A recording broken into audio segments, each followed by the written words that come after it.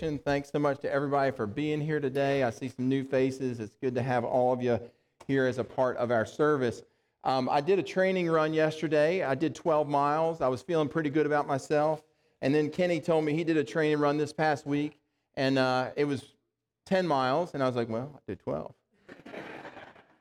But his 10-mile training run was preceded by a 75-mile bike ride, which I did not do, so I was feeling a little less good about myself. But anyhow, good to be with you today. We're in a verse-by-verse series going through the book of Philippians, and we're in Philippians chapter 1. If you have your Bibles, you can flip over there. Just a few words of introduction. I want to deal with Philippians chapter 1 and verse 21 as kind of our theme verse as we walk through this today. Paul writes there, "For me to live is Paul." That's not what he wrote, is it? He said, "For me to live is Christ." In other words, Paul was saying, I'm giving myself completely to Christ and for his use. But that's not always been the case for Paul. And there was a period in Paul's life when for him to live was for Paul's honor. For him to live was for Paul's own advancement. And so Paul has found a new love, and he's expressing this new love, that he's fallen in love with the Lord Jesus, and that his love for the Lord Jesus has made him fall out of love with his own self. And with these words, Paul reveals the change in motive that's taken place in his heart, that he's no longer me-centered, that he's no longer thinking about his own needs, but rather that he has given his life away for the glory of God. And what we'll see today is how this commitment to Christ fleshes itself out in Paul's life, practically what it looks like. But what Paul discovers is that you cannot be humble before God and be proud before men. Philippians chapter 1, if you would, let's stand to our feet for the reading of God's word, but we'll be reading verses 21 through 24. Philippians chapter 1, verse 21 through 24. Let's read together. "For to me to live is Christ, and to die is gain.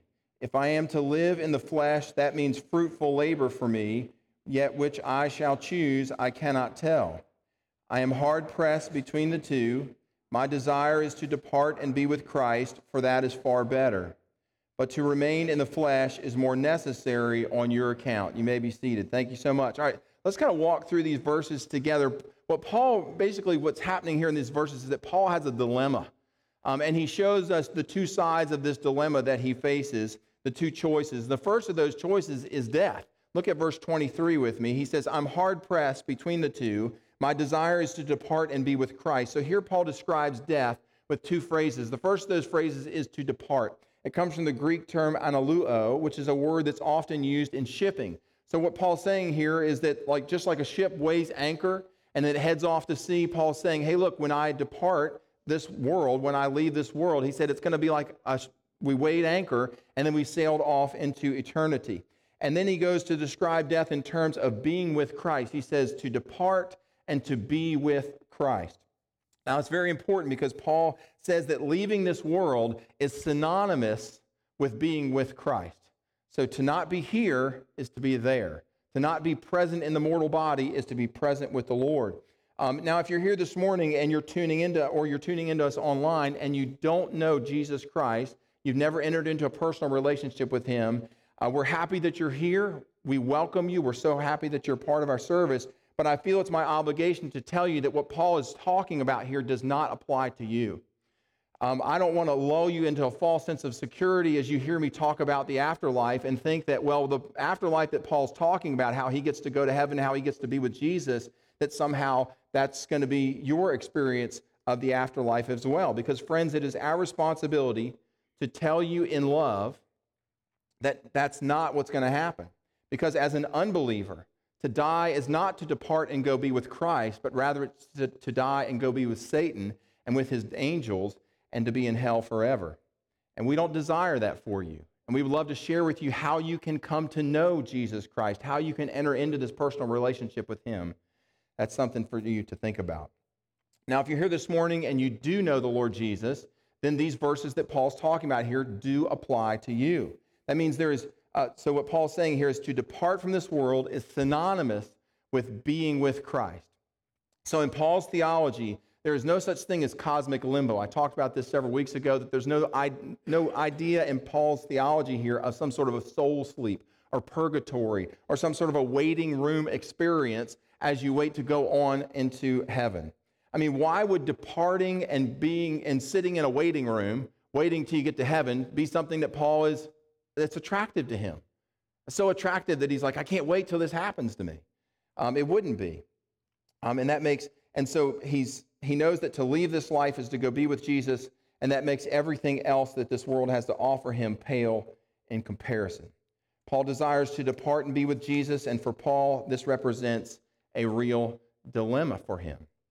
Elsewhere in Scripture, Paul writes about this, 2 Corinthians chapter 5 and verse 6. Paul's talking about the inevitability there of death. He says, "We Christians are always of good courage, for we know that while we are at home in the body, we are away from the Lord." He means that we are still in the flesh. He says, so to be absent from the Lord visibly, not to be in God's presence directly, not to be in God's presence personally, that means that I'm still in my mortal body here on this earth. I mean, if we look around this room right now, none of us can say, yeah, I see God the Father right there. There's Jesus. I see him right there, right? We don't see that because we're not in the presence of God directly. We're not in the presence of God visibly. And then Paul wraps up this whole segment with this observation, and same as he makes in Philippians, he says in verse 8, 2 Corinthians 5 and verse 8, he says, "Yes, we are of good courage, for we would rather be away from the body and at home with the Lord." So what Paul's saying here is when a believer dies, he gets into an express bus, and that bus makes one stop, and that stop is heaven. That's where the believer goes. That there's no intermediate stop on the way to heaven where the driver kicks you off and says, you got to stay here for a little while, maybe for a couple of days, maybe for a couple of 100 years, and think about all the bad things that you've done in your life and pay your penance and say your I'm sorries. And then after that period comes to an end, then another bus is going to come by, it's going to pick you up, and it's going to take you the rest of the way. That's not what's in view here in Paul's theology. Paul says to be away from the body is to be at home with the Lord. At home with the Lord visibly, at home with the Lord personally, at home with the Lord directly. So for the believer, the Word of God teaches that there are only two statuses for Christians. Either we are present in the body, mortally alive as we are right now, or we have passed on and we are now present with the Lord. No intermediary state in Paul's view. Now, which of those options did Paul choose? Which one did he prefer out of these two? Well, he tells us, Philippians chapter 1 and verse 23, he says, "I'm hard pressed. It's a tough decision for me between these two. My desire is to depart and be with Christ." If I had the option to choose, he says, this would be my choice. I would choose to go and be with the Lord. That's what I would want to do. He says that, and then he says that option is far better. Now, I got a slide for you here with a couple of Greek terms, and there's actually 3 Greek words that are translated into the 2 Greek words in the ESV here as far better. The last word in that phrase is the word krason, which means better or greater. And then Paul sticks a modifier on the front of that means to be more. And so you end up with this phrase, more, better. And then he puts another word on the front of that, which means greatly or better, or profoundly better. And so what you do, when you translate all 3 of these together, what you get is the statement, greatly more better. Now, friends, that's perhaps poor grammar, but it's fantastic theology. Paul is saying to go and be with Christ is greatly more better than any other option that we have here in this world. And I think it's worth pointing out that Paul has come to this conclusion in part because Paul has himself witnessed heaven. He's been there in some way, shape, or form or another. He's experienced heaven. You say he has? Yeah. Flip over to 2 Corinthians chapter 12. And here Paul acknowledges his experience of heaven. 2 Corinthians 12, verse 2. He says, "I know a man in Christ." He's talking about himself here, but he's referring to himself in the third person. You'll see why here in a second. "Who 14 years ago was called up to the third heaven." Now, the scriptures teach just in a handful of places. There's one in Ezekiel, there's one in Nehemiah, that there are 3 levels to heaven. And Paul says, I was caught up in the third of those. It's heaven's heaven. That's how the scriptures refer to it. Paul says, I went to the third of those, verse 3, "And I know that this man, himself, was caught up into paradise, whether in the body or out of the body, I don't know. God knows." In other words, I was transported there either through a vision or I was transported there physically to heaven or maybe just in my mind. I'm not really sure how that worked. But he says, I did have this experience of heaven, verse 4, "and I heard things that cannot be told, which man, myself, may not utter. So here's Paul's hesitancy to talk about his experience in heaven, so much so that he doesn't even want to refer to himself in the first person and his experience of it. He says, I may not utter about it. You say, well, why can't he tell us about heaven? I mean, wouldn't it be great if Paul would give us some of the details of what that was like and his experience there? Well, perhaps, this is just my thinking on the issue. I think God in his great wisdom told Paul, don't tell anybody about this. Because God knows that if we knew just how great heaven was, we would be more prone to check out of here. We disregard some of our earthly responsibilities here. We would ignore some of God's purposes for our life here because we'd be so focused on what is to come. We would we'd eat gobs of candy every day, trying to get diabetes. We'd ignore our health and going to the doctor. We'd sabotage it. And God doesn't want that. He wants for us to live for him here on the earth, to accomplish his agenda for our lives. And then when that agenda is accomplished, we'll pass on and go to life eternal. Again, if we knew just how greatly more better heaven was, I think God knows in his wisdom we would lose our effectiveness here on the earth. So Paul has this dilemma. He has an alternative to living that is captured his mind and his affections. Let's backtrack to verse 22. Here Paul describes the other side of his dilemma. He says, verse 22, if I am to live in the flesh, that is, if I'm going to stay alive here on this earth, then that means fruitful labor for me. Fruitful labor for me. What does he mean by fruitful labor? Well, Paul's thinking about the people that he would share the gospel with. He's thinking about those folks in Caesar's household that he got to share the gospel with and who made decisions to spend their eternity with the Lord Jesus. He's thinking about building up the church locally and teaching sound biblical doctrine. Paul considers all of these things as worthy of his remaining here on this earth. He considers these as his fruitful labor. Paul says, and I'm torn between these two. I've had this experience of heaven, right? And yet there's things still here for me to do that God has for me to do. There's a purpose that God's given me in my life. And I want to see those things through, but wow, heaven's just amazing.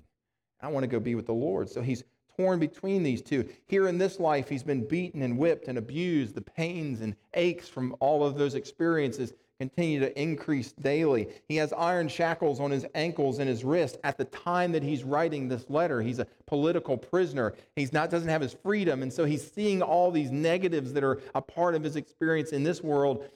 He's longing for the next when he can be free and be in the presence of the Lord. But again, there's fruitful labor back here for him to accomplish. So what does Paul do? Verse 24. But he says, or despite the fact that heaven's going to be greatly more better, he says, to remain in the flesh is more necessary on your account. Paul says, for me to stay here is more urgent because the church needs me. Church needs me to stay here. Now let's be clear that Paul is not being conceited. Paul is not all of a sudden grown a big head thinking to himself that, the church has to have me around and I'm just such an important guy and that I'm irreplaceable and that nobody's going to be able, nobody like Timothy could take walk in my footsteps or lead the church like I have. No, Paul is saying, I'm willing to stay here in all sincerity and continue to fight and continue to sacrifice and continue to experience suffering and all the things that Paul knows are a part of this world. And he says, I'm willing to do it because I want to be here for you because of his great love for the church. Friends, that is sacrificial love.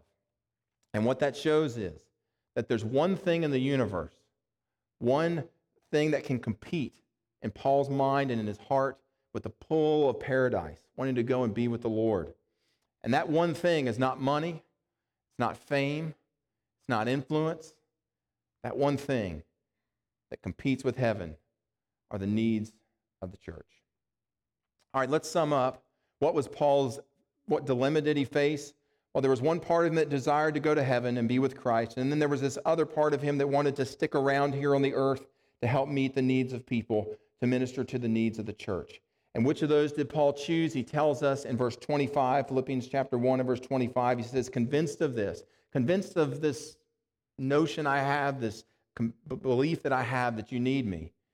I know that I will remain and continue with you all for your progress and joy in the faith. And church history tells us that Paul actually was released from his imprisonment, from his house imprisonment, and went to Philippi and spent some time with the church there before the Romans grabbed him again, and then very shortly after chopped his head off. Now, don't know for certain that that's really what happened, but that's what church history tells us. All right, well, that's our treatment of this text for today, and so that means it's time for us to ask the question we ask every week around here: what difference does all this make to my life? Like, Gordon, great history lesson. Good to hear what the Apostle Paul has to say and how his thinking is. But I mean, what does any of this have to do with me? Well, let's see if we can answer that. You know, I had a great conversation just about a week ago with a handful of our church members just sitting around in the living room having a discussion about laying our lives down for the Lord Jesus. And this group of people were saying, you know what? It is my desire to be mightily used of God. That's what I want, more than anything else. Isn't that a wonderful decision? Isn't that a wonderful place to be? That here's this group of people that says, you know what, God, I want, like Romans chapter 12 and verse 1, I want my life to be poured out like a living sacrifice. I want it to be poured out for his glory. These are men and women who have come to a point in their Christian walk where they're laying themselves down on the altar of God, and they're saying, God, here's my life.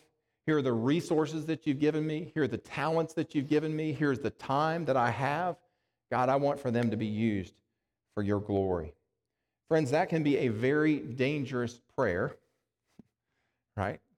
Because I imagine God will answer that prayer, but it can also be a very exciting prayer for the same reason, because I believe God will answer that prayer. Essentially, this is Paul's dilemma. Do I pray, God, take me home? I'm tired. I'm worn.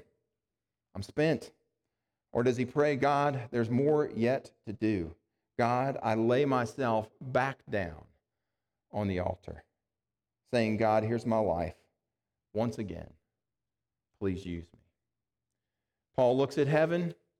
He sees the glories of heaven. He sees the rewards of heaven. He sees the splendors of heaven. And he says, I yearn to go there. That's where I want to be. And then he looks at the sheep. And he sees the needs of the sheep. Paul concludes, as much as I want to go on to glory, I'm willing to give that up and to forgo it, to stay here for as long as God wills. And I'll continue to serve him. Friends, that was the story of Paul's Christian life. He had died to self and he had lived for others. And do you know where he got that model from? He got that model from the Lord Jesus himself. Jesus, in washing the disciples' feet, said in John chapter 13 and verse 14, if I then, your Lord and teacher, now down on my knees with my towel and my basin, have washed your feet, you also ought to wash one another's feet. Friends, it's like this. Paul decided to fight on and stay here for the same reason that Jesus decided to forgo heaven and come here. And that reason was to meet the needs of people. You know, I've always thought one of the marks of great spiritual men and women, great servants of God, was whether or not they put the needs of others ahead of their own. I think about Jeremiah in the Old Testament. I mean, here's a guy who was ostracized by his own people. He was beaten by his own people. He was thrown down in a well. He was left to be starved. He was ridiculed. 2 or 3 times they plotted against his life. The king even jailed Jeremiah just so that the people couldn't get to him because he knew that they were going to kill him. And you may think to yourself, I mean, what did Jeremiah think about all this? What was his response to all the persecution that he was experiencing? Well, Jeremiah said, Jeremiah 9 and verse 1, he said, oh, that my head were waters and my eyes a fountain of tears, that I might weep day and night for myself. It's not what he said, is it? He didn't say, oh, that my head were waters and my eyes were a fountain of tears, that I might weep day and night because of my own suffering. Not what he said. He wasn't looking toward his own suffering or the things that he was having to endure. Instead, he said that I might weep for the slain daughter of my people. In other words, Jeremiah's concern, the thing that most gripped his heart, was not because of his own miserable condition, but rather because of the suffering of God's people. He was always concerned about the needs of others. And how about Paul himself? 2 Corinthians chapter 11, Paul lists off a whole bunch of the suffering that he had experienced, a whole bunch of the hardships that he endured. He says in verse 24, 5 times, think about that, 5 times, he said, I received from the Jews the 40 lashes less one. Perhaps you've seen the movies where the Lord Jesus was whipped with the 39 lashes. Paul says 5 times I experienced that. Verse 25, he says 3 times I was beaten with rods. Once I was stoned. That'd have been enough for me, right? 3 times I was shipwrecked. Verse 27, many a sleepless night in hunger and thirst, often without food, in cold and exposure. And he says, verse 28, but the thing that most consumed my thoughts, the thing that was gripped my heart more than anything else, he said, my anxiety or concern was for all of the churches. In those moments, he says, of my supreme misery, the thing that was most uppermost in my mind was, how are the people in Philippi? How are the Christians in Ephesus? What's happening in Colossae? Friends, we hear these accounts and we wonder, why did Paul and Jeremiah endure this? Why didn't they just say, you know what, I've had enough. That's it. That's it for me. Hit my quota, I'm done. Why did they put up with all that? Well, because as Paul put it, Philippians chapter 1 and verse 21, for to me, to live is Christ. These folks were simply following the example of Christ. They were putting the needs of others ahead of their own, above their own safety, above their own comfort, above their own advancement, and even in some circumstances, above their own life. And I believe above everything else that this is the mark of true spiritual greatness. That's what Jesus said. He said, he who will be greatest among you will be the servant of all. I'd like to close today with just a call to self-evaluation, if we may. Call it meddling. I like to do that every once in a while, preaching to meddling. So a call to self-evaluation. We should ask ourselves, how do I respond when there's somebody in front of me with a need and I got something else that I need to do? Somebody standing in front of me with a hurt, somebody standing in front of me that I could minister to, but I got this TV program over here I was really hoping to watch. I got one of my hobbies that I was hoping to get into today, and that just doesn't fit my schedule. Do I serve that person? If I do I do it begrudgingly? How do we respond? Friend, my desire is to see us to become a body that really knows what it means to live unselfishly.